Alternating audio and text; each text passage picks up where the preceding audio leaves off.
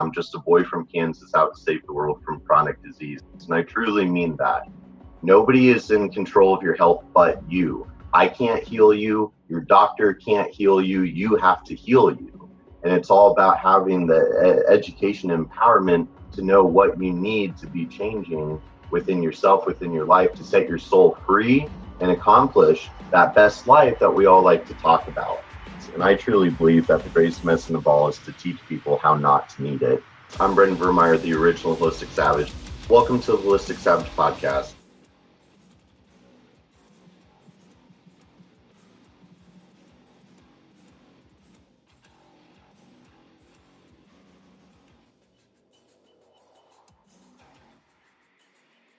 Welcome back, everybody, to the Holistic Savage podcast, where we love, or I love, talking about all things functional medicine, functional fitness, functional spirituality, functional psychology, kind of the pillars of it. So all things holistic health. And, you know, it's really such an honor to be able to do this podcast and get to talk to some of my friends and my colleagues who are all just industry experts and have a wealth of knowledge and experience in different areas, because ultimately, you know, my mission here is really all about teaching people how not to need medicine. I think that's the greatest medicine of all. So today I'm joined with my good friend and colleague, Karen Hubert. Karen, how are you doing today? I'm doing great. Good. I'm super excited to talk to you today because, you know, I know you pretty darn well, and I could not think more highly of you. You're super sweet, super kind, super generous with your time. I mean, you're so good at building rapport and relationships, and so personable, and you're doing amazing work professionally. And I've heard bits and pieces of your story, you know, over time, and every time I hear about it, I'm just kind of enchanted. Like, I want to hear more. I want to hear more.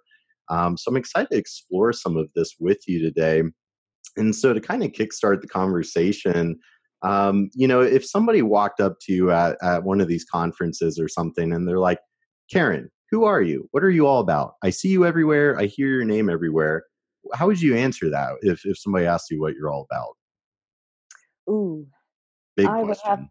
yeah, I would say that my my illness years ago has led to a passion that really, when I joined the realm of holistic care 10, 15, 20 years ago, time's flying, um, I never expected this because I was in the legal field. I was in something totally different.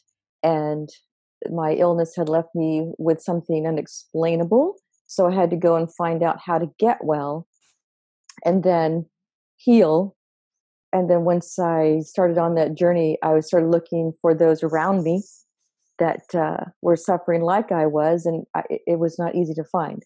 So therefore, the journey continued. And before I knew it, 10 years had passed, and I just keep trying to share my story because now the conversation is bigger and people are suffering like I was. And so I'm sort of in a new trek of finding more heroes. You're one of them. Dr. Shah is one of them. Rachel Fresco is one of them. Finding more heroes and connecting them with more people to get well faster than I did.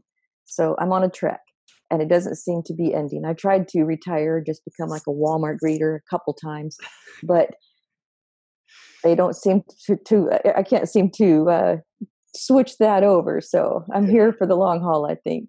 Oh, that's good. I mean, even though I do think you'd be the best Walmart greeter that ever existed and just make all of the customers very happy, I think you're here for higher reasons, you know. And I love hearing that because, you know, I think anybody that gets into the holistic health space, that's the thing that we all have in common is we were going through life, doing our thing, whatever that was, and, you know, illness or tragedy or whatever it is that really kind of knocks us down. And it's that Yeah. path of how do I get my health back? And then anybody that goes through their own health crisis, it's like, how could you not then want to devote yourself to helping others with the same stuff? And I think that's kind of the beautiful organic experience of, you know, the higher path unraveling before you. So if you don't mind, or to whatever degree you feel comfortable sharing, I'd love to hear a little bit about, you know, the beginning of starting with kind of the illness of Sure. what health struggles you went through, and we can progress onwards. Sure. Well, I was just thinking as I had said that out loud, sometimes I do try to shock people into conversation uh, when you ask, how'd you get into this, or what happened to you, or how would you describe yourself? Sometimes I say I am a former adult onset autistic patient, fully recovered, and now on a passion to help others with what I call chemical induced traumatic brain injury. And they're Mm, like, uh, yeah. what?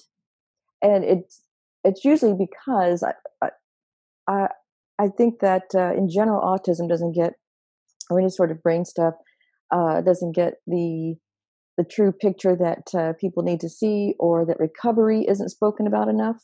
So Hmm. that's why I do say it in such a shocking manner. And then I have their attention, and then I give them my timeline, and then try to share the hundreds, if not thousands, of families that I have met with children that have been affected. Mm, So, so the timeline has been, uh, I did have some um, difficulty growing up. I had some concussions, quite a few actually, mm, and then I remember being lined up in school for vaccinations, and right after it didn't go well in the fifth grade.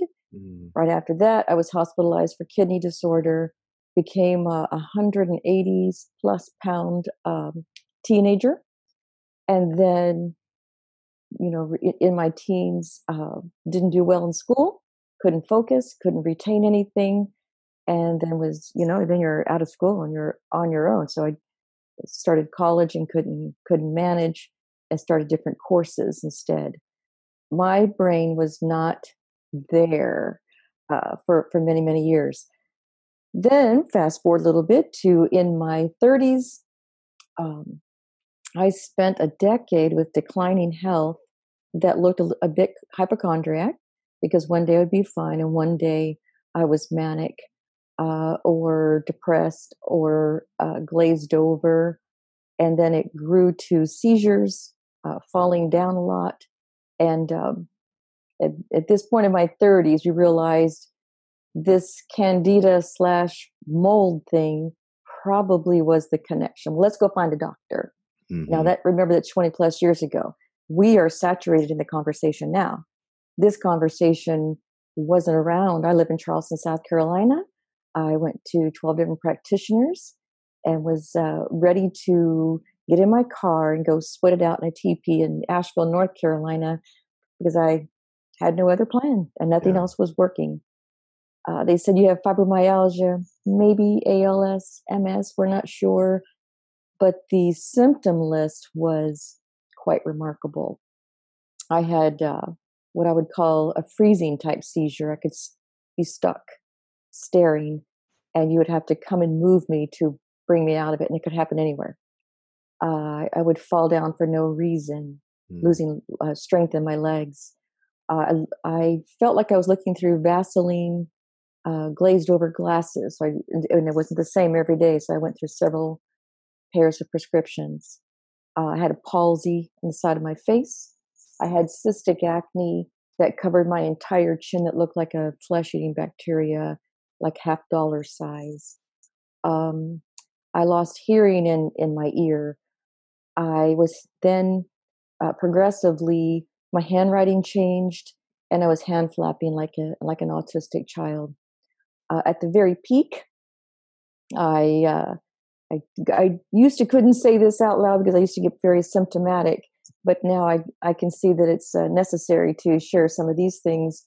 This is as an adult in my 30s, and I would ask my husband to put me behind a door, beg him actually, and squeeze, just push. hmm. We'll use a pillow, whatever, but I felt shattered.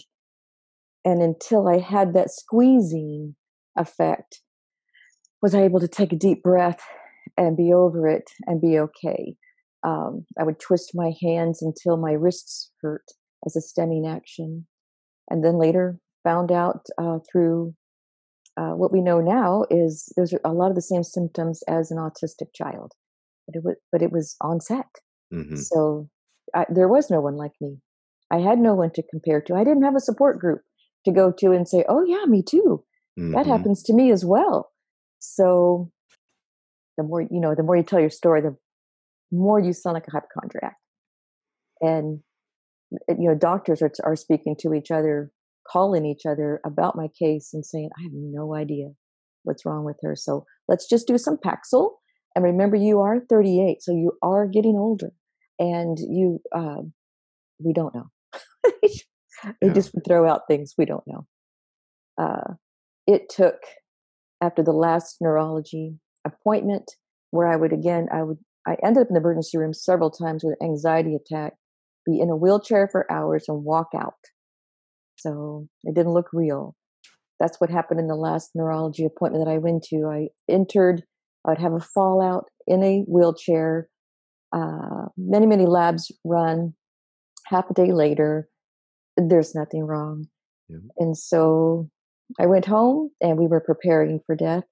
But we decided between my husband, my mom, and I, this is going to be a terrible slow death because nothing is gaugeable except that I couldn't lay down and I couldn't stand up without feeling terrible. I could only lay in a certain position in a lazy boy chair.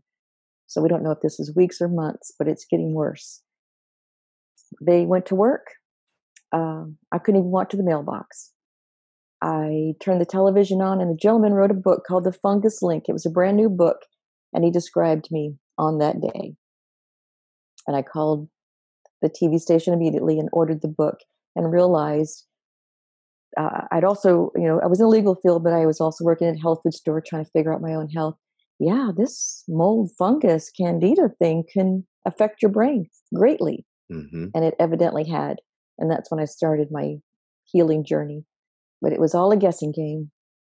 And it was journaling to see what felt good, what didn't feel good. And with these types of illnesses, you can do everything right and feel bad. So the journaling was the only way to gauge each day. But I could lose days. I could lose days and not remember where I was, or I could lose a moment. I could be watching a television show and look like someone turned a page or turned the channel and I didn't catch that moment. So did I miss something? It was very progressive. Mm-hmm.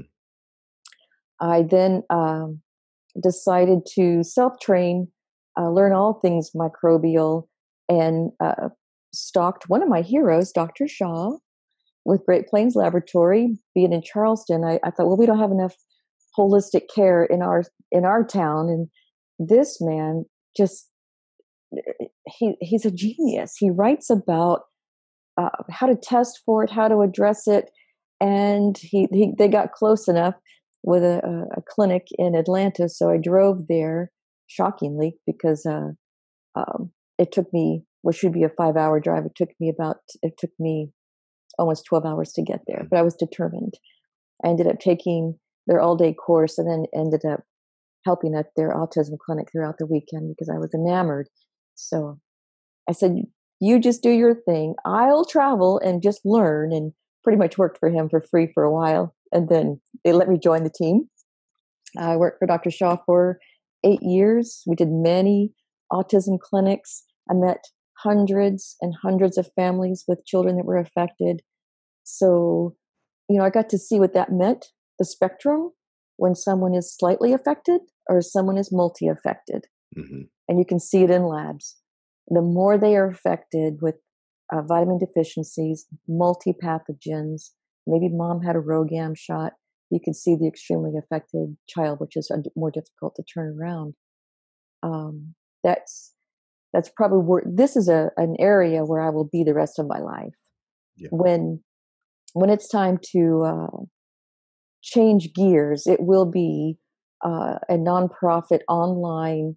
Let's get there as fast as we can for parents to view resources and make it very simple, the simple picture of how these kids are affected, and some of the best and simple, fastest way that people have followed to on their way out. Because now, being that I've seen this many affected kids, I've seen and been a part of many lives that have been fully recovered. And we want to see that duplicate and bring hope to people. So this all led to working for another hero, Rachel Fresco. So while I was with Great Plains, I noticed that a lot of labs came back where an autistic child has commonly C. diff and candida. But it was an autism mom that first introduced me to this purple liquid called biocidin, and you had to put a drop of it because it was that powerful in a large amount of water for an autistic child, because you could turn on some more sensory issues or sleep issues. And then my discovery after a few years was meeting her, and now been with her for 7 years. So it's nice to see this purple liquid help take it around the world. It's grown globally. We're helping a lot of people and meeting fun people like you that you're a heartbeat for me, because now before I knew it, I got here and I was like one of the old chicks seeing young people like you come up and with this much passion as you have. So I say to all my young friends, now it's time for you to stand on our shoulders and reach higher than we did. But let's hope that we can turn the tide on some of this diagnosis, because it's just so out of control. Mental health, the gut brain connection is just out of control. So I know for autism families, they get to a point where they say, I'm tired of autism, tired of talking about it, tired of living it, tired of cooking for it, and I get it. They give up. But I hope in this plan to come that we can refresh some people and get them back to the steps that it can take to recovery. Yeah. Man, so many good things to dive into here, because thinking back to the beginning of your story and your illness and your symptoms, and I hope listeners really take the time of, even though, okay, like a 5-minute description of your illness, but for you, it wasn't 5 minutes. It was it was 30 plus years of these ups and downs with your health, these struggling with complaints and symptoms and conditions that then ultimately led to this kind of, final, turn of events where things are worse than ever, and you were struggling with, I can't even really imagine what a hard journey. And we all have those, or a lot of us that have struggled with these different conditions and illnesses, but it makes me think of kind of like the chronic Lyme people, and it's just years and years of just like nobody's got this figured out. And to think about, I feel like I've got a pretty good grip on kind of the current state of the industry right now. So trying to think of how it was, 20 something years ago, and it's because it's not even where it should be now. This stuff is not as mainstream, which has been kind of a learning curve for me, because in some ways I'm still kind of an up and comer and whatever. And so I thought oh yeah, like organic acid testing, who doesn't know about that? Biocidin, who doesn't know about that? Or environmental acquired illness and mycotoxicosis. Don't we all know about this? But no, even in our industry, it's just now really starting to get big and gain traction. So to think about how hard that had to have been for you to go through 20 something years ago, when to say that it wasn't mainstream back then, it wasn't even mainstream in alternative medicine field. That's true. The barely a conversation then. You actually have doctors saying that these symptoms could not exist, or the conditions that I'm reading and researching about. Was that before the internet? I don't know. we didn't just go home and Google. We had to actually look this up in books, and then be told you read too much. That's the problem. The more you read, the more you come back in here with these symptoms. When in fact the problem was you're hiding most of the time. You're hiding from your friends. You're hiding from work. You're hiding even from the doctors. And it was the time whenever I thought, oh, I see the problem. The problem is I'm not listing all my symptoms for one physician so that he can really wrap his head around it and fix this issue. So we're going to start listing all the symptoms. And it was the old fashioned fax machine papers that were, golly, I'm telling my age, attached together, and it just looked ridiculous. But I thought, well, that's what I need to do is to make the list. So I started carrying that list around with me to the doctor's offices, thinking we're just missing the conversation. Like you said, it wasn't even a conversation. I thought, well, I'll draw more conversation, and then I would add to it with the psychosis part to see if that was it. Doc, these are the physical symptoms, but let me just go ahead and share with you, Doc. I'm seeing a little bit of color around your head, little rainbow effect. Like, does that do anything for you? And they're like, okay, let's getting weirder now. Right. And memory loss in your 30s. Yeah. Walking out of a store, and as if someone did turn the page, I did not know where my car was, what day it was, if I had brought a purse, why was I on that side of town? And then go find someone with a uniform to help me. Mm-hmm. The psychosis part was really heavy. And no, that didn't help. But later in some of Dr. Shaw's teachings, what I learned is that some of the Arabinos effect can be that aura looking around the face, around the head of someone. And that's what it's a visual thing, is what I was seeing. I would go to autism conferences, and they would talk about how autistic kids are enamored with circles. And I realized that was part of my psychosis too. I would draw them. And that would be calming for me. Or some of my self-stimming, oversensory issues. If I was in a loud place, something that had too much pattern, the list was so long it was ridiculous. Mm-hmm. I cannot believe that I'm where I'm at now. I'll be 60 next year. I take 0 medications, and I have more brain power than I've had my whole entire life. And if I do diagnostics just to tweak things, because I do travel a lot, I'm in moldy hotels. My mold numbers are up now, but I'm not affected the same way. I handle things faster so I can go faster. And my plan is to hopefully stay in this trend for the next 20, 30 years, to be on no medications, keep doing diagnostics so I can tweak things, and continue with the older I get, the better I feel trend. Mm-hmm. And it's a beautiful thing. That's obviously, why we're doing what we're doing. And I've got to say, like, I just, I'm a pretty spiritual dude, and I just really feel like we were put on each other's paths, for a reason, because it's pretty remarkable. Where I remember when I first met you, and I'm kind of hearing your story of like, okay, I know, work for Biobotanical, and used to work for Great Plains. Like, well, I love organic acid testing. Let's talk about that. And what was crazy? I actually just realized this within the past 2 years, because at first, we're drawn to the things that resonate with us, obviously. And so, in regards to like lab testing, I really got kind of fixated on this organic acid stuff because, well, that was the stuff that helped me overcome my health issues. Or I literally just yesterday posted a 10-page article about, my ex-fiance suffering from mold illness. And I didn't know it at the time because, it was early on, but it set me on my path.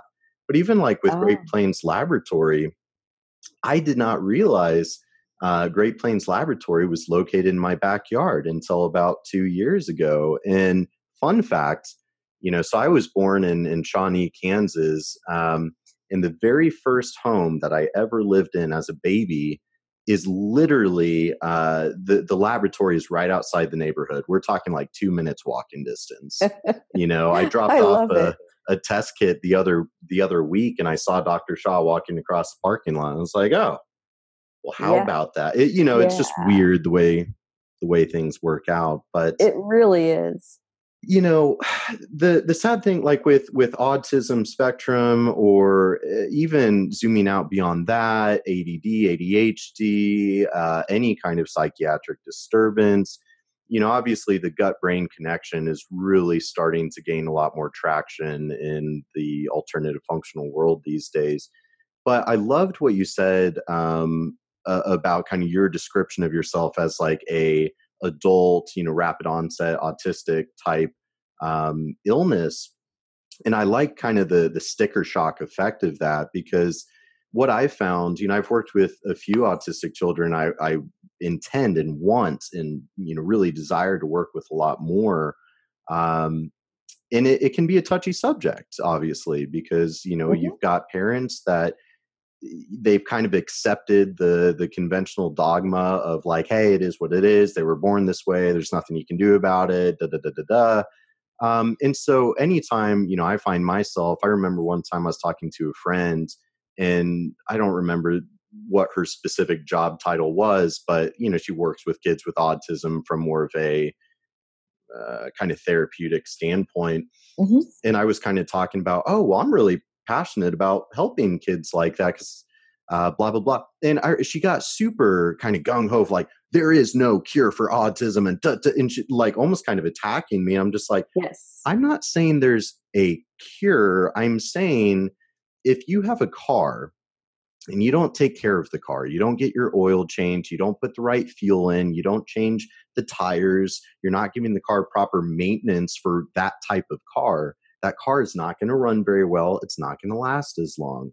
Whether we're talking about a normal, just regular functioning human or somebody with autism spectrum, we have to cater, the lifestyle, the environment, the nutrition, the, identify the common stressors to their physiology. And so with autism, people just don't understand. A lot of these children do have chronic invasive candida, or toxicity, or MTHFR mutations that they can't properly detox. They don't know these very common patterns. And then Right. that's of course where Dr. William Shaw, uh, wow, absolutely developing a test that the organic acid test, which everybody knows me for by this point. Hmm. That test was developed out of autism research. That it was made Yes, for that demographic. absolutely. That connection to me was world changing when he Hmm. made that connection. What grabbed me, one of the markers on that test for my own health, was the fact that I kept having lower leg weakness and falling down. So I was intermittently in a wheelchair many times during that period, and it was the tartaric acid. I Mm, think he made that discovery with twins that couldn't go up the stairs. And when I had my first test run and saw the tartaric acid off the charts, and then changed the diet from anything that had tartaric in it and could reduce the candida production of tartaric, my legs strengthened. hmm So that's when I took it a step further and thought, my goodness, though it was an autism connection discovery, how many more people might, even the elderly who have a high tataric, this is far reaching. I must go help him with this test and help spread the word. It was like, this is world changing, and still is. hmm Uh, it still is. He he has changed my life, and he will forever be one of my heroes. Dr. Shaw now is enjoying the 10th annual Integrative Medicine for Mental Health conference next week, which I'll be attending. Um, we started off with 5 practitioners who didn't see these connections, and now it's 500 plus practitioners, which is exciting because a lot of them can see the connection of using certain medications when necessary for mental health. But along with that, the diagnostics of inflammatories, the inflammation process or food sensitivities, opiate effect of mm, that you're feeding a child with autism, macaroni and cheese, which is a double drug yeah. for them. these doctors can connect that. They can use the med when necessary, do dietary changes, reduce the heavy metals, fix the minerals, the mineral levels. There's so many things that they can do now. That's just where all the recovery is coming from. So I go back to those first conferences 10, 15 years ago when I met hundreds of parents that said, no, they weren't born with this. Mm-hmm. This is a picture of my kid before autism. They were fully fine. This is the picture of my kid after their diagnosis or after. It's too bad because you're on a political front and you're trying to recover your kid at the same time. So it wears a lot of parents out. And I get it. It's hard to fight both. So they were trying to choose a side and just recover their kid and hope that their second kid and their third kid would not be in the same boat. Well, here I was after my first small conference of Dr. Shaw's, and I came back. I was working for a physician and got him to take on autism. And a mom walked in. She says, I have 3 autistic children. I felt like I'd been to a Holiday Inn Express and I knew everything there was to know about autism. I was like, come on in.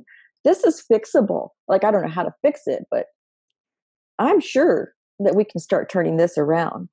And all 3 are recovered. Mm. They live in my town. The one just entered college. The second one's graduating this coming year. The third one's 14. When they showed up, they were hand flapping, spinning, orange colored, nonverbal. The list is long. So you can't tell me that it can't be recovered and that they were born like this and they're going to be like this forever. There's just too much visual experience, hundreds and hundreds and hundreds of kids, and heard about thousands of cases of kids that get recovered. So if that's one thing that a parent might hear on this interview, they take away from it. My feeling is it's never too late. Don't ever stop. Because you know what we have right now, Brendan? We have the kids. When I started off in this realm, they're all 18, 21 years old now. And those that we didn't recover, there's a whole cottage industry that we're going to need of how to care for these adults. Mm-hmm. We didn't need that 10, 20, 30, 50 years ago. Things have changed. And their parents are going to age out. And where are we going to house these wonderful individuals?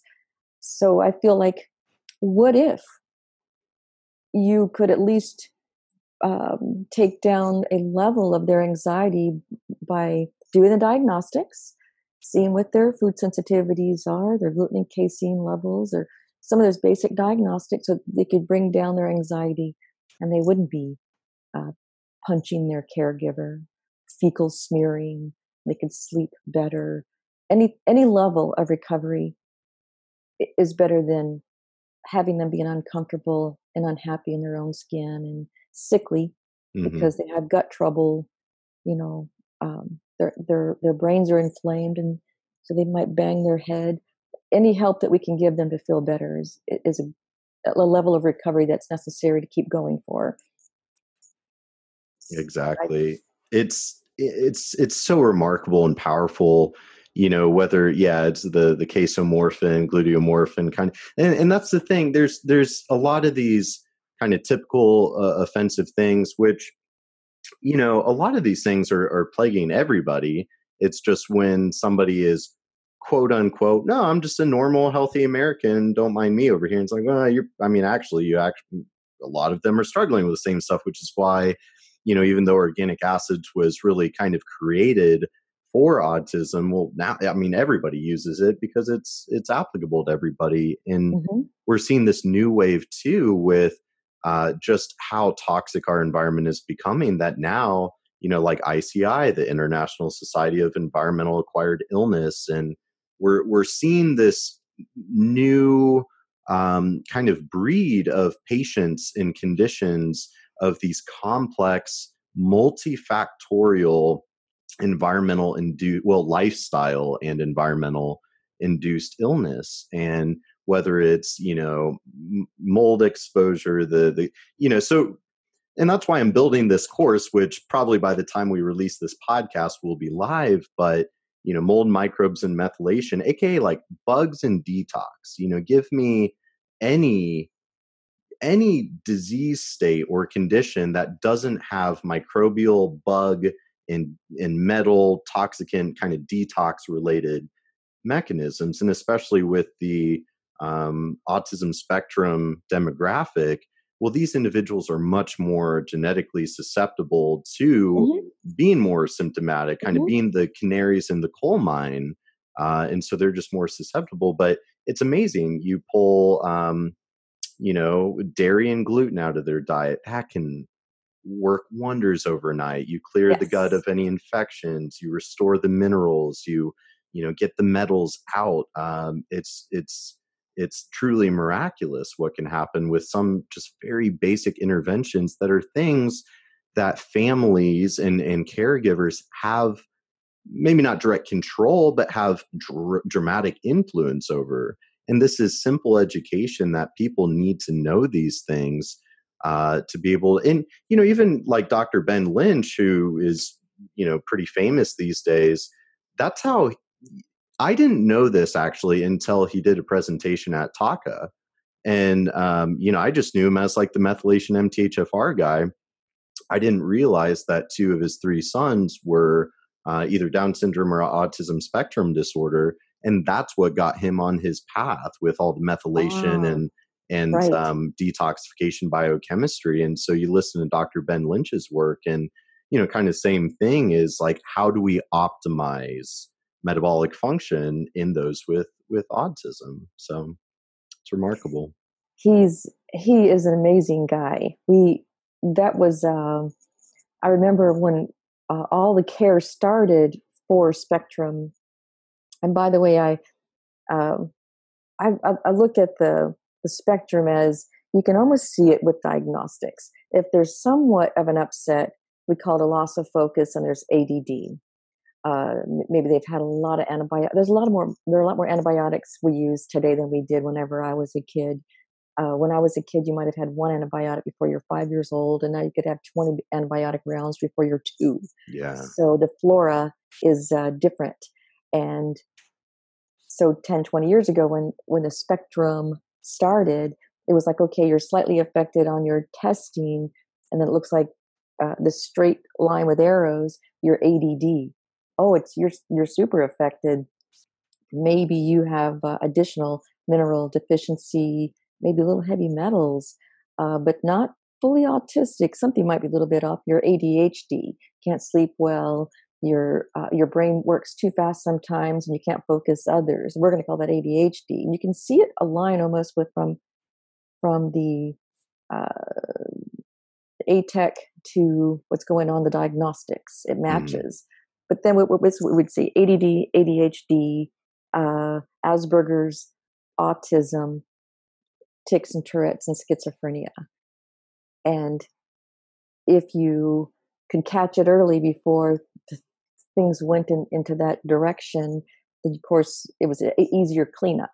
Do some diagnostics early, change the gut status, look at the allergies as one of the big things as much as you can. Allergies, metals, minerals, gut. Yes. These bugs produce metabolites, which then cause a drunken brain, acetaldehyde, and chemical in the brain. Yeah.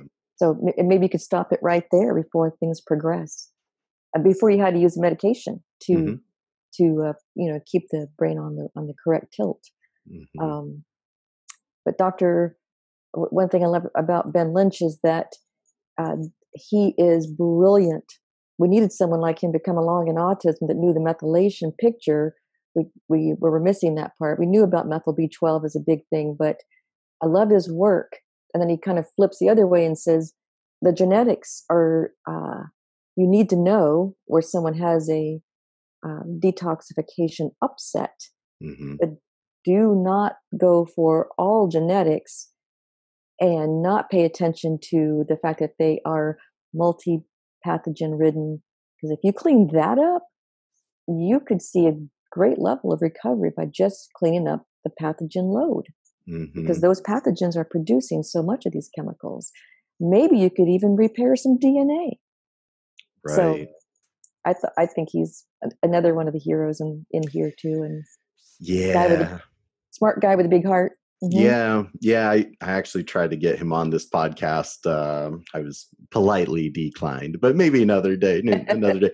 But his work was actually, so I actually never have shared a whole lot of my story. And just yesterday, I don't know what it was. I woke up with a burst of inspiration. I spent 4 hours and I typed up a 10-page article called "Is Mold Your Root Cause?" And that was a little bit more so about the mold illness that I strongly theorized to be what plagued my former fiance. So it was a little bit more about her and the mold illness that I think happened to her. But being somebody that people don't really know this about me, I went through my childhood, whatever, and I had my struggles just like any kid growing up, trying to navigate the existential craziness that is reality.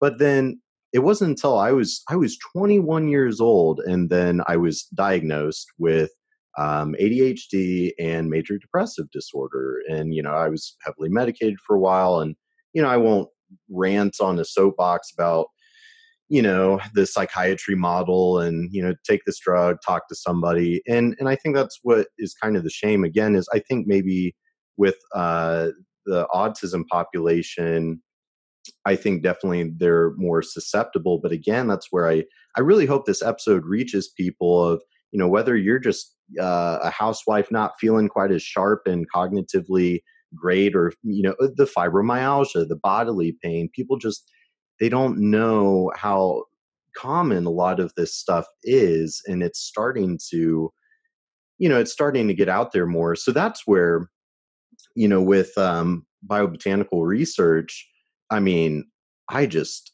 it's magical. Every time I'm talking to practitioners and trying to explain, like, oh, you haven't heard of us? Well, I mean, where have you been? But once we get past that, I always describe it as it's a system. I don't describe it as like, oh, supplements and individual. No, this is a system for complex environmental acquired illness. It is, in my opinion, kind of the ultimate microbial and detoxification system. And again, that's where, as I've been diving deeper and deeper into the science, we all know I'm a huge nerd like that, but it's the interconnection, the methylation disturbances where, okay, these kids are toxic, these people are toxic, but they, the CBS mutation, MTHFR, whatever it is, or then you mentioned it, of like acetaldehyde, that the candida, the invasive candida, is kicking off all these aldehydes that inhibit some of the enzymes needed to produce glutathione. And it's like, oh, well, without glutathione, we can't get rid of Mhm. these toxins from the body. And, a lot of kind of technical stuff that I'm throwing out there. But nonetheless, it's just people just don't know. And they Oh, need to know. they don't know, and a lot of doctors don't know, and that's okay. Yep. Uh, we I remember walking around some of my first autism conferences, knowing my own health story, wondering how much to say, if I was going to send practitioners running from me, or just be bold and start telling some of the symptoms and some of the outcomes so that it could inspire the next new thing. Well, I started talking about this in 1999, but in the early 2000s at the autism conferences. I knew my getting well story included these double handfuls of supplements, and that's so old school to look at the diagnostics and say, "Oh, you're going to need 46 different bottles of this." Yep, Mhm. that's what you're going to need. We don't we don't do that now 20 years later. But one of the reasons why we did it back then, or I did it, was because of the assimilation problem. Mm. And that grew from why am I able to take 2,800 milligrams of magnesium twice a day and not a whole lot happen? I wasn't assimilating it, and for a myriad of reasons, but then went from non-assimilating to what I call smart slime, biofilm. I Mm. was trying to start a conversation with some GI docs back in those early autism recovery conferences, and it was just not part of their thinking. If you don't see it in a colonoscopy, it doesn't exist. I then started saying, don't make me show you some pictures, because myself and clients have people bring stuff in my office in a baggie. We need to start talking about this GI thing. Someone has to start talking about it. And thankfully, I met with Dr. Usman across a dinner table in Istanbul, Turkey, at another autism conference, and she had just written about it. Took it back off the internet, and I said, "You got to get brave. Someone's got to talk about this." And when she did, it broke everything open. Everyone had enzymatics for breaking biofilms. I called Rachel as just a friend at Biobotanical and said, I really think you should do a biofilm study on your product, because I think the secret of your sauce is you're getting through the film, and that's why it's so effective. There are a ton of herbals out there, but that's what I think it is. Fast forward, in between working for these two companies, I had my second wheelchair experience. My dog had tripped me. I fell down the stairs and broke both my legs in 6 Oh places. my God. And my fear was that from my studies that these new metal parts that I had would, being of my former health picture, that I could be a biofilm producing machine. Mm-hmm. And I didn't want to have these things surgically removed. I just didn't want to go down. So I ended up calling Rachel and I said, "What do you think about metal parts and biofilm?" She's like, "What are you talking about?" Well, this is what happened. You're kidding. So I had started taking Biocidin to ensure that I would never have a biofilm problem based on metal. And if anyone, there's a great documentary that's probably free, I think, now on Amazon. Why Am I Still Sick? And it connects those things. If you're still sick, go look at that documentary. It could be this biofilm picture. Metals, microbes, methylation. Wow, biofilm is the big picture there. Mm-hmm. I remember seeing at one of the autism conferences where, in a teaching, a physician posted some metals tests that were provoked metals tests on autistic children, and the question was to the practitioner group, "Do you think?" Because nothing showed up really. "Do you think they have metals as part of their problem, part of their picture?" Look like no. You did a provocation, didn't show up. Looks like no. And then she showed uh, slides after biofilm protocols, and then I did another urine catch without provocation, and the metals were pouring out. Mm. So biofilm, it was like, okay, we've arrived. Mm-hmm. Now we have the conversation. Metals, microbes, methylation. Let's add biofilm to that. Too bad it's not an M word. And and make sure that that's part of the picture of the protocols and recovery, because that seems to be key. Yeah. Metals can hold in. Biofilm can hold in metals. Metals and candida and other pathogens can magnet each other in. So keeping that as a big picture and addressing them a little at a time. Mm-hmm. We see recovery of anxiety, depression, schizophrenia, Tourette's, so many things. Deep Mm-hmm. depression. We've seen a lot of recovery from these things. These are all recoverable. All recoverable. Very much so. I'm really glad you brought up the biofilm, because that's something I wanted to get to. And it's funny what you said about mold, microbes, methylation, biofilm, and because originally, like earlier on when I was trying to think of like a good title for the course, I'm like, okay, well, definitely mold, microbes, methylation. But it's like, well, and metals, mold, microbe, metals, methylation. I'm like, Brennan, calm down. One thing at a time. And I was creating too much. But actually, I do like it. plan on Mold, metals, methylation, microbes, mucus. There you go. There we you go. got your biofilm. I think we're on it, eventually. And that's the fun thing about this course is, it's, I know that this is going to turn into a long, never ending project. I'm just going to keep adding to it. So, my plan was actually to create, there's a good chunk of metal information in there, mercury and lead in particular, And I do want to eventually add on another 2 to 3 hours of content to it for metals. But then also, like, I intend to create a kind of a condensed spin-off course for, autism spectrum that's more kind of a mini course for families, that kind of simply walks them through just the basic interventions and basic Oh, strategies to apply. that's awesome. I'm happy to hear that. One thing I've seen is that families don't take on um, this sort of recovery because they're already dealing with so much. Yeah. And so I think the longer I'm at this, I'm realizing too, though, that some folks that have spent $500,000 on the attempts to recover their child, they're still not doing the very basics. Mm-hmm. So please stop going off in left field.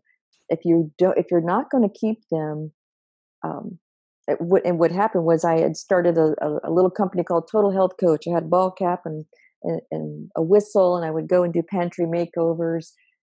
It was to include the siblings who were not autistic with the kids that were autistic, and let's just do it. Come on, mom, this is a violation. Oreos have trans fats, and trying to make it fun and get down to some basics. So as you start that, I'll volunteer myself. I hope that somewhere born out of this too is some sort of like basic level. If you what doesn't cost a whole lot, even without diagnostics, just making some basic initial changes, you're going to have some differences, and then go into diagnostics, and then go into some of the interventions, and have Absolutely. several levels of recovery. Because it's not a night and day thing. Oh It yeah. tends to happen.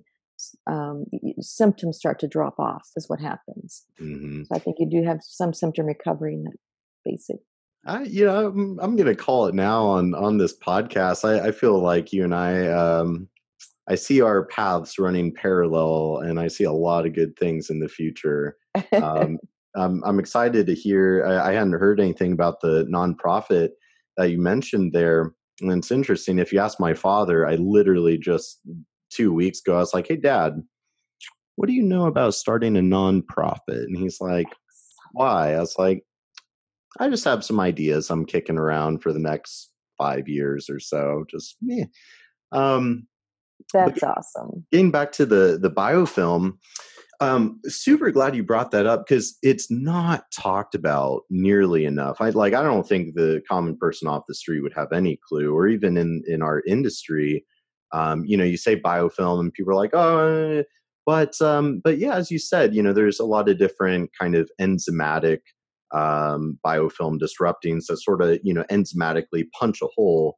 Hmm. But anyways, to almost like back up though, because this biofilm stuff, it's so fascinating and a total game changer. You think about what it really is of this like slime goo that these different microbes, bacteria, candida especially, produce as like a home, a colony, a communication network. But as you said, it sequesters metals and toxins, and you can start kind of going down this rabbit hole of like, well, candida grows to protect the body from metals, but then the metals irreversibly bind to oxalic acid and sequester in the biofilm, and then the biofilm protects the bacteria from antibiotics. And it's just like, oh my gosh. But that's where, again, kind of the power of like the biocide. And so if you were to explain to somebody what is biofilm and how does biocidin work on biofilm, what would you say?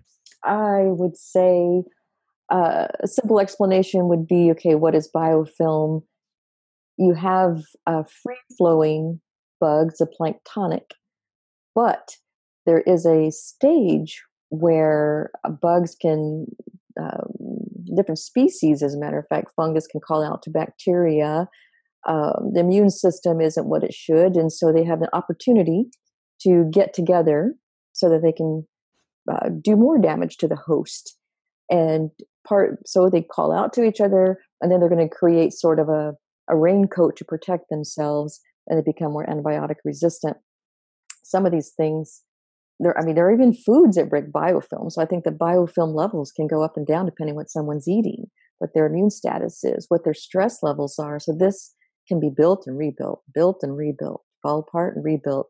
Who knows? We haven't studied it enough. But I can say this for the first time after 20 years, I saw under a live blood analysis in London a couple of weeks ago, because a lot of dentistry knows about biofilm. It hardens onto the tooth, and that's called plaque. And in the holistic dentistry offices we were looking at, you could see a white blood cell coming to the rescue of infection was happening, and the biofilm was actually growing and protecting its area. So I think it's a sticky, smart raincoat, I guess you could call it, and it does bind. It can be a little bit of a greenhouse effect of growing even more virulence underneath it, and then the end stages of it is going to spit out again some chemical process that is harder on the host to deal with. In a visual way, back in the early 2000s, when we got to Dr. Shaw's levels before biocidin, to a high dosing nystatin, we saw film come off the eyeball, extract out of the ear, roll off the tongue, and extract from the bowel. It could cover the bowel like a raincoat, or come out as a tubular pasta, and they would bring it into my office. So fast forward to biocidin, that's when I thought, well, I've never seen a non-medication do that. And by looking at some of the effects of biocidin has been studied at Binghamton University. Biofilm, that would be the university I would have liked to have gone to, as biofilm school. And what we've learned is that it kills the bugs and it displaces the film. It disrupts the communication when those species want to call out to each other. But every stage, all 5 stages of biofilm, biocidin was effective with. So whether, now with Lyme, potentially intracellular biofilm, if we are looking at a liposomal biocidin, looking at affecting intracellular biofilms and all those bugs that are out there and stealth bugs that are on the way, I think this is it's really something powerful for multi-species. Exactly. I mean, it's truly remarkable. And what's kind of fun is it's like we know it works. It's now trying to work backwards of how is it doing this? It's That's as long as it's been in existence, it's done what it does. And then doing all of this research, like our Lyme research that just came out not horribly long ago, or I guess it's been out for a minute now, and that, especially too, not to go off into a tangent on Lyme, but certainly that's a huge thing these days. That's very hot topic, very detrimental, very misunderstood, and it's like there's no standard or consensus in the Lyme world.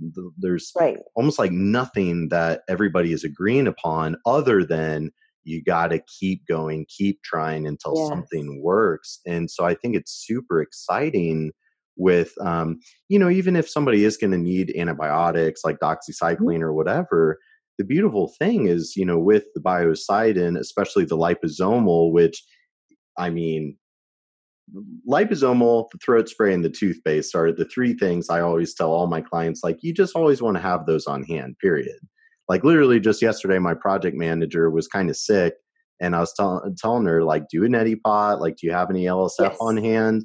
And she's like, no, you do work with me and you don't have any LSF on hand? I mean, I rinse my nostrils just in honor of her, but especially with the with the kind of Lyme epidemic, and 300,000 new cases every year, says the CDC, and stealth bugs. But I think a huge part of the problem that people are not talking about enough is, the antibiotic resistance, where the Borrelia bacteria is extremely stealthy. It can change its surface proteins to hide from the immune system. It can change its form, round body or kind of curl up, whatever it's doing. It can burrow into the tissues. But what people don't understand is even if you are using antibiotic treatment through, your medical doctor, is the antibiotics might not even be reaching it, or it spits it out, through that efflux pump. And so what we know through our research is not only are we disrupting the biofilm that's protecting the bug from, whether it's the biocidin or the antibiotic or both, but then also when we can disable the efflux pump and the bacteria can't spit out the thing that's killing it, there we go. So when you start, That's it's just remarkable when you start, really looking into the biofilm part of the conversation, and you look at, again, this kind of brings it all together of whether we're talking about autism spectrum, environmental acquired illness, the gut brain connection, toxicity of metals and toxicants and chemicals, which is it's the cocktail, it's the toxic cocktail it that I is. think is really plaguing our society and our world today. And the biofilm is just such a huge piece of that is not well known enough.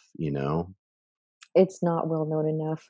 Um, and yet, uh, I found in this past couple of years, uh, I'm not sure why things have to be so controversial and so taboo to talk about when this is where I liked talking to hundreds and hundreds of autism families and almost just interviewing them over and over and over again to see how'd you get there and how'd you get out, how'd you get Hmm. there and how'd you get out, because I'm going to take your story, I'm going to go share it with 100 more. Yeah. Well, a lot of them spoke about this film. I recognized this film in my dire illness, and for I guess I guess there are political sides to it. I don't know, but if you go to a gastro doctor, they will, shake their head and say if it didn't show up on a colonoscopy, it's not there. Yet this conversation of biofilm came out of where, Amsterdam, somewhere, I can't think of where, hundreds of years ago, and it was all a conversation in the dental world.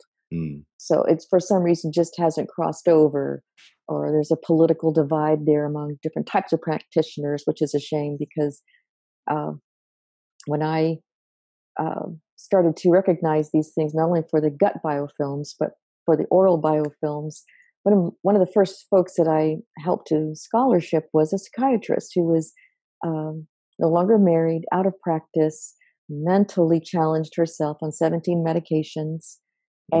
and oral care was just wasn't there. And so we started with one bottle of biocidin. And I said, what we're going to do is we're going to wipe it in the nose. She's got a little bit of inflammation in her sinuses, and we're going to swish and spit. We're going to take it orally, but she could never get started orally. Her Mm. body was in such upset. We just had to stay with the swish and spit and wiping in the nose for a while, which is common also for autism. It just can't, it's just so potent. Hmm. So we conversed for a few months, and then we lost track. And then I saw her at another IMMH conference, Integrative Medicine for Mental Health conference. She was vibrant. She was off of 14 out of her 17 medications. Her teeth were gorgeous. She was engaged to be married, but also engaged as far as talking to me. And I stood in front of another miracle. Golly, once you see that, not only in yourself, but in others, you just can't do anything else, like you said, with your life. You see someone's life restored, Yeah. relationships restored, much less life restored. We have, so much of that in the family these days. I think a lot of this illness we tend to think is someone's personality. Then Mhm. they get well from these things, and their personality changes, and they come back to life, and they're able to be a part of this planet again, and Mhm. help the next person. Yeah. And it's so true. That's kind of gets into my philosophy that I've written about before, and I'm including in my course where we can't separate physiology and psychology. We we all know of like, oh, well, stress raises cortisol, suppresses secretory IgA, opens the door for infection. So it's like we have plenty of objective data to validate how psychoemotional directly influences biochemical, physiological, but also vice versa, though. And that was, honestly, before I really started cultivating more of my spirituality side and all of that. And I was still really just more, struggling with my own health, wanting to help other people and myself. It was the objective science that, like, for some people, I think other people, maybe they start with spiritual and then kind of come around to science. Not everybody is science minded, but for me, that was kind of the big thing that set me on my path and expedited my healing.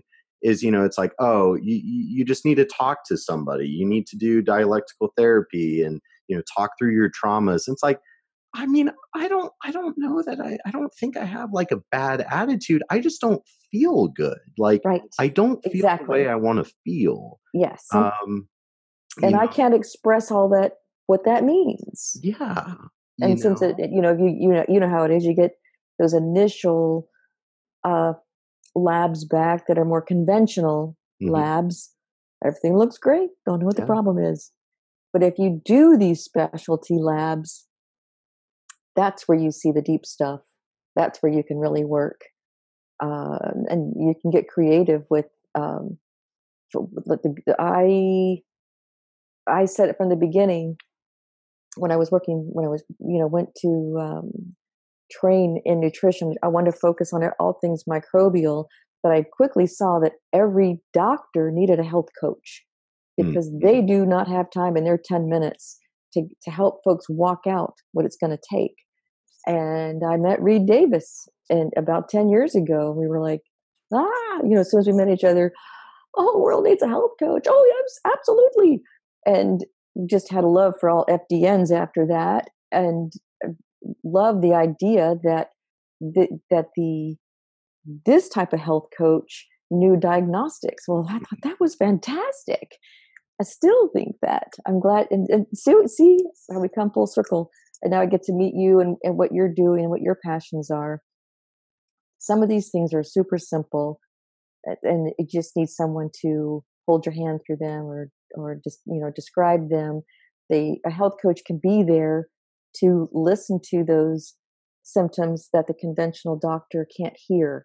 And so that's you, as you just said, who are you going to tell that to? yeah, Even the psychiatrist really can't really always pinpoint that either. So when you marry all that together, tell holistic psychiatrists this: we need you. We need to know. Someone needs to know the level of medication that you're going to give for now at this level of illness and metabolic upset, and adjust that as they get well physically, mhm, because they're not going to need that level of medication any longer. You could mhm, really cause a lot of damage if you don't know that integration. mhm. And that's this whole community that's meeting next week knows about. It's what you know about. We need to have more conversations, and I'm glad we finally are. Yeah. It's such an exciting time for this industry, and it's really been a wild journey for me where when I kind of first got into the health and fitness space when I was, 17, 18 years old, getting certified as a personal trainer, it's like I had no idea what the state of the industry was, because I was just entering it, and so then the deeper I've gotten into it, and the more that I've really seen, like, this is the time right now. We are in such a pivotal moment. I could get super soapboxy and kind of zoom out of. It's a very interesting time for the human species. I mean, when I random fact to make that point, I was 15 years old when I got my first cell phone, and it's a flip phone with T9 texting. So H E hello. You spell out hello, and it takes you like 5 minutes, especially when you have twitchy hands and a spastic brain like me. But now we have these smartphones, and we are connected to every shroud of information in every human on the planet all the time, 24/7. Like, it's just we have never been, as a species on this planet, we've never been in a situation like we are right now. We're dumping trillions of pounds of toxic chemicals into the environment yearly.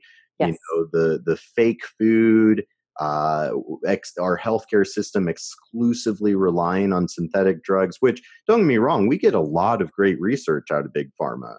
You know, everybody Sure. loves to point the finger and say big pharma is evil, and there's definitely some issues with the system, certainly, but we also learn a lot because they have deep pockets, and we can research and learn biochemistry in on a very intricate level. But we're not asking the right questions, and we're not looking at the right Mm. things. So when, you know, it's kind of come up multiple times, especially like with mold toxicity, which is kind of one of my biggest areas of focus these days.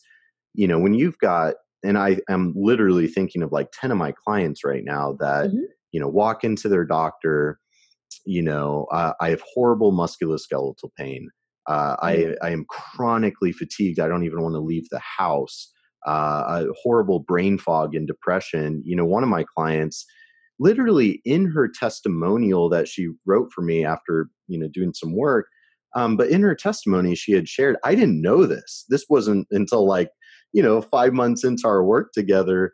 But she wrote me this lovely testimony, and in it, she included, you know, she was feeling so horrible, so much pain, so much depression that, you know, questioning, how can I continue to live like this? Like, in, you know, I'm like, I'm not going to fill in the blank, but obviously in a very dark place. Yes. And to then have, I think she met with like 3 different doctors before she found me.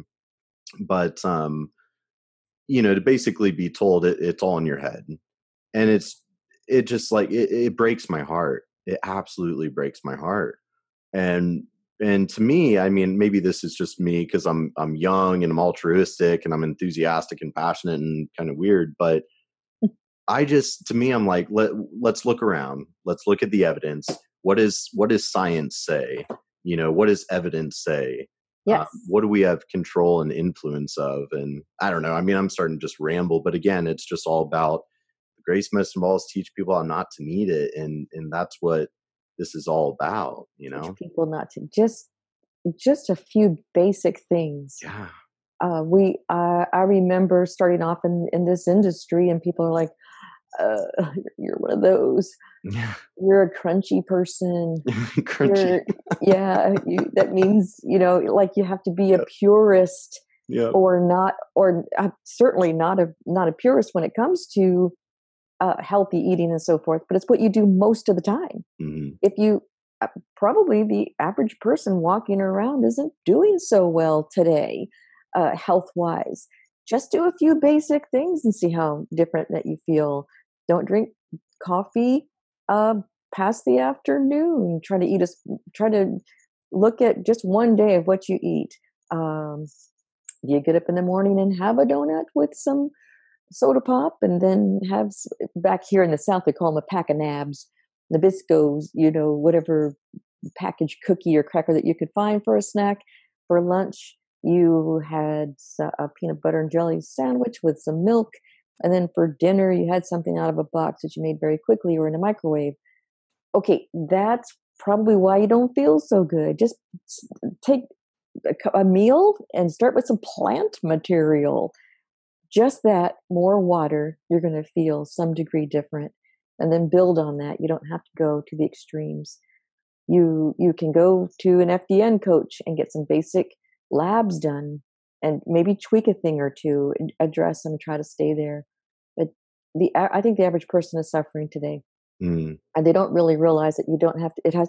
Doesn't have to be all or nothing, but that if they could be taught not to need to get to that extreme level, not to need the 5 average medications that someone is on today, Mhm. then they're going to have a fuller life.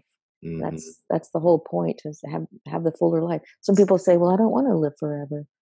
Well, you might not, but you what if you do? Mhm. And those last 20, 30 years are downright miserable Yeah. because of that thinking. You didn't really care about how you're doing.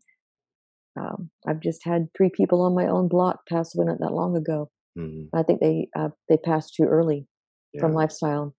Uh, I, in my own family, have helped folks turn around some sleep issues, mental issues, depression issues, just making a few changes.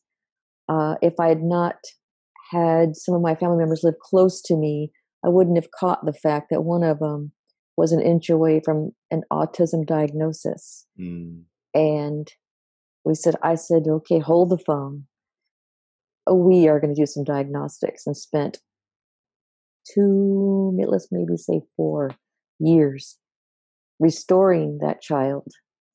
And there's nothing about him now. So we caught him before he slid in to that diagnosis. But I can almost see that now. Mhm. Kids that are being born, and the steps that folks take nutritionally, and see folks slide right into these young diagnoses. Mhm. I'm sure at your age, you can look around, and if you ask a lot of your 20 and 30-year-old friends, most of them are on some sort of medication because Mhm. life's not going that well. Yeah. And Yeah. yeah, what the next step is to find another medication to help the first medication. And Mhm. before you know it, you're on many. Yeah. Yeah. It's some, yeah, especially the psychiatric drugs get dispensed like Halloween candy. It's hard to find somebody that's not on some kind of, whether it's dopamine agonist or Yeah. SSRI or something, and especially like I used to be on three. I was on Wellbutrin, Vyvanse, and Adderall on top of a lot of other stimulant at the same time while living in a moldy house and not knowing it. Um, Yeah. but it's just Oh, we've got 30-year-olds that are sicker remarkable. than our 70-year-olds. Yeah. At this time in our culture, I Yes. know I can think of 3 25, 30-year-olds who run in my circles, maybe more, who run to the bathroom every 5 minutes Yeah. because they have Crohn's or colitis. And I'm like, Oh, do yeah. you realize that's what an 80-year-old does? Mhm. This is not normal. It might be common, but that doesn't make it normal. Yeah. And I tell moms this. I'll go into a classroom, and I'm astounded that I used to give sessions to kids and ask 30 kids about their vegetable eating. Kids, a large amount, 80% of the kids that had never eaten a carrot. Wow. Mm. And then turn them on to a tasting game with it's an all natural dressing, cucumber and a carrot. And they're like, oh, that's sweet. Yeah, it is.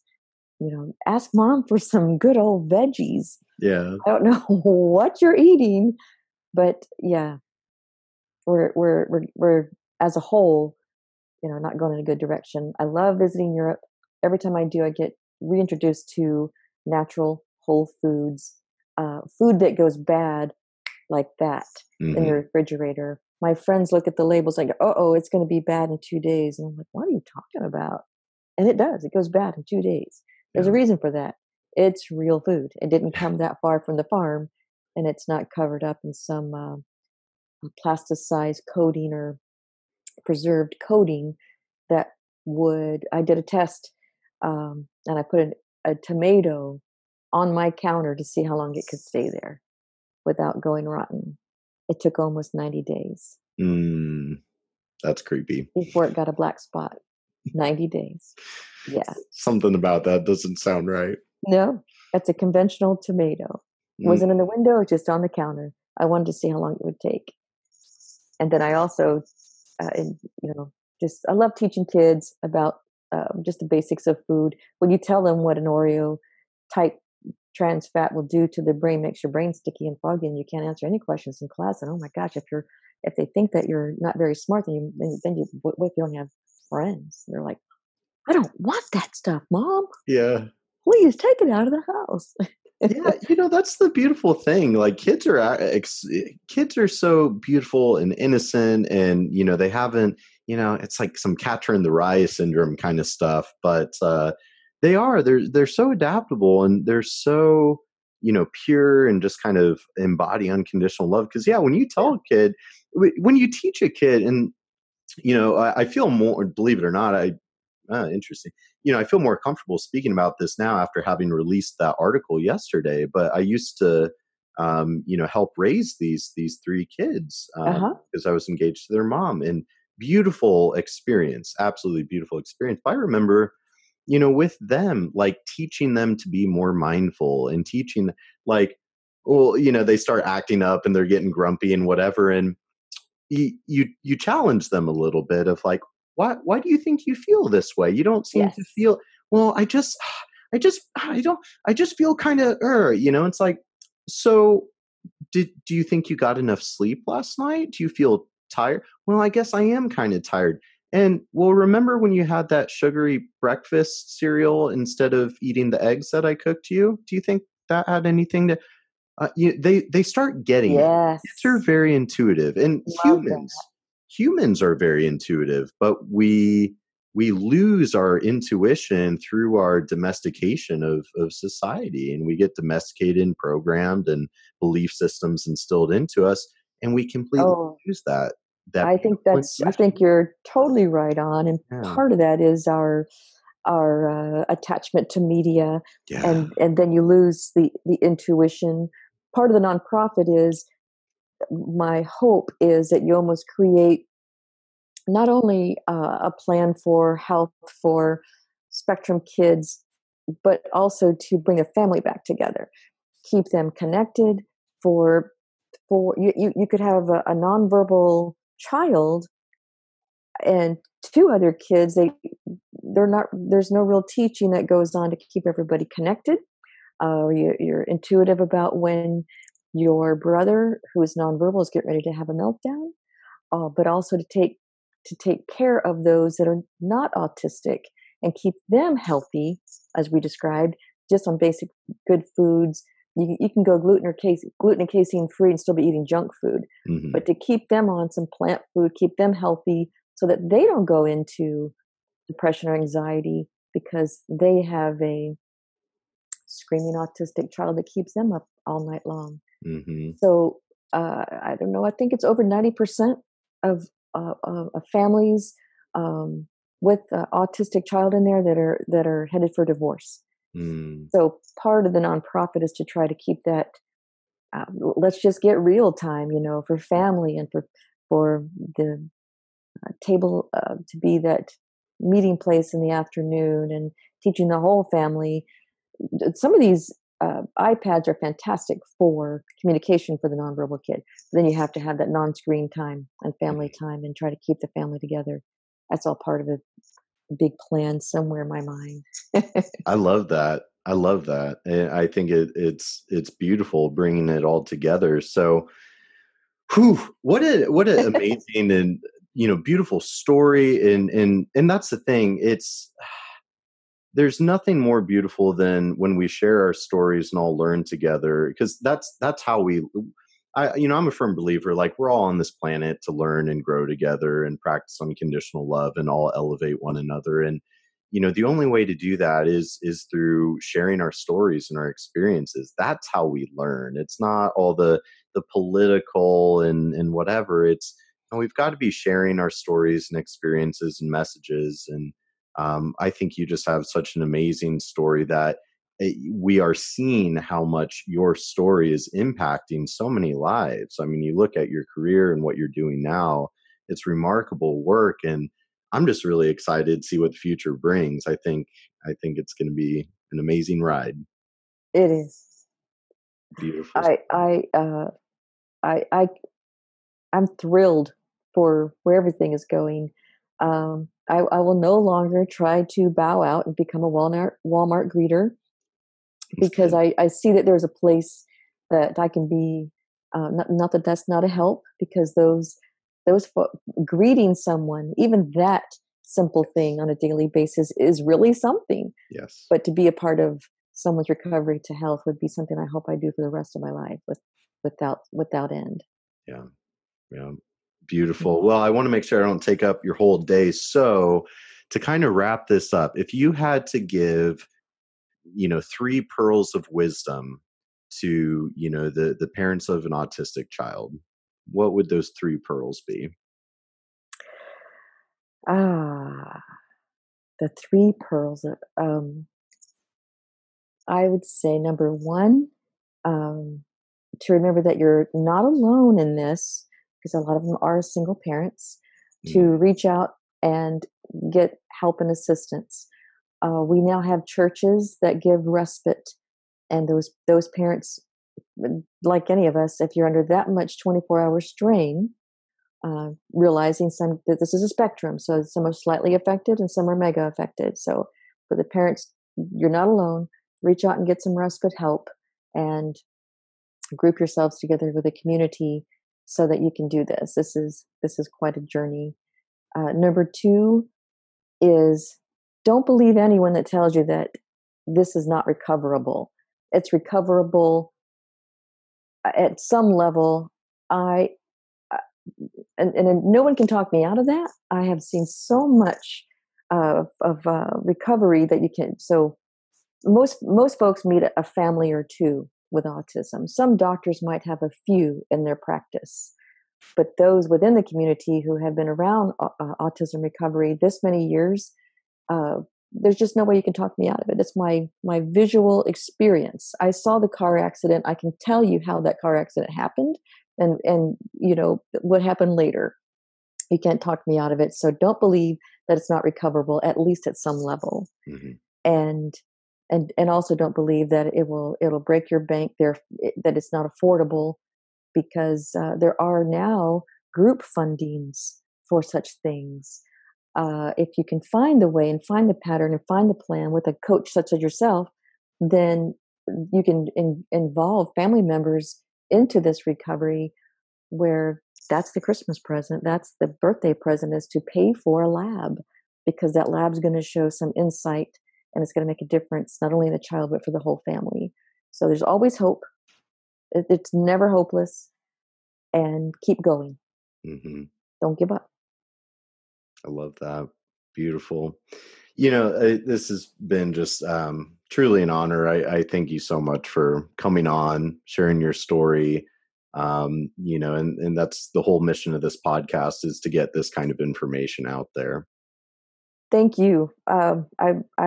As I mentioned before we did this, I used to tell my story and become very symptomatic, and then I couldn't speak.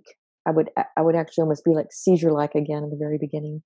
So now it's fun to tell the story, because I don't get symptomatic. I'm in a further. It's taken me quite a few years to get to this point. The first couple of years, I saw a dramatic turnaround, but as each year goes by, I'm more and more healed in many ways. And now you've given the platform for me to tell such a story. Because what was I going to do? Call someone up but as this community gets busy, I'm glad we have someone like you that also has your own illness to wellness story and can work in this field. Your brain is amazing, and you are teaching so many. So I'm thankful for you to keep going. Thank you. Well, we're going to do amazing things together. Yeah. And I can't wait to see you sometime soon this year. Yeah. It'll be fun. Absolutely. Yep. See you next month at the party. Can't wait. It'll be good. Well, thank you again. I'll let you move on with your day. We'll get this episode posted. Thank you, Brendan. Yeah, absolutely. I think me and my team will do something. I don't know what yet, but I want to do something like where, I don't know, families with children with autism, like, okay, get an organic acid test and we'll do the interpretation for free or something. This information needs to reach more people. And well, I'll tell you what, if you do something like that, I volunteer my time to be a part of that. Absolutely. Awesome. Well, we'll talk at the party. Okay. Then. All right. Awesome. Sounds good. Thank you again, and we'll talk soon. Okay. Take care. All right. Bye. Bye-bye.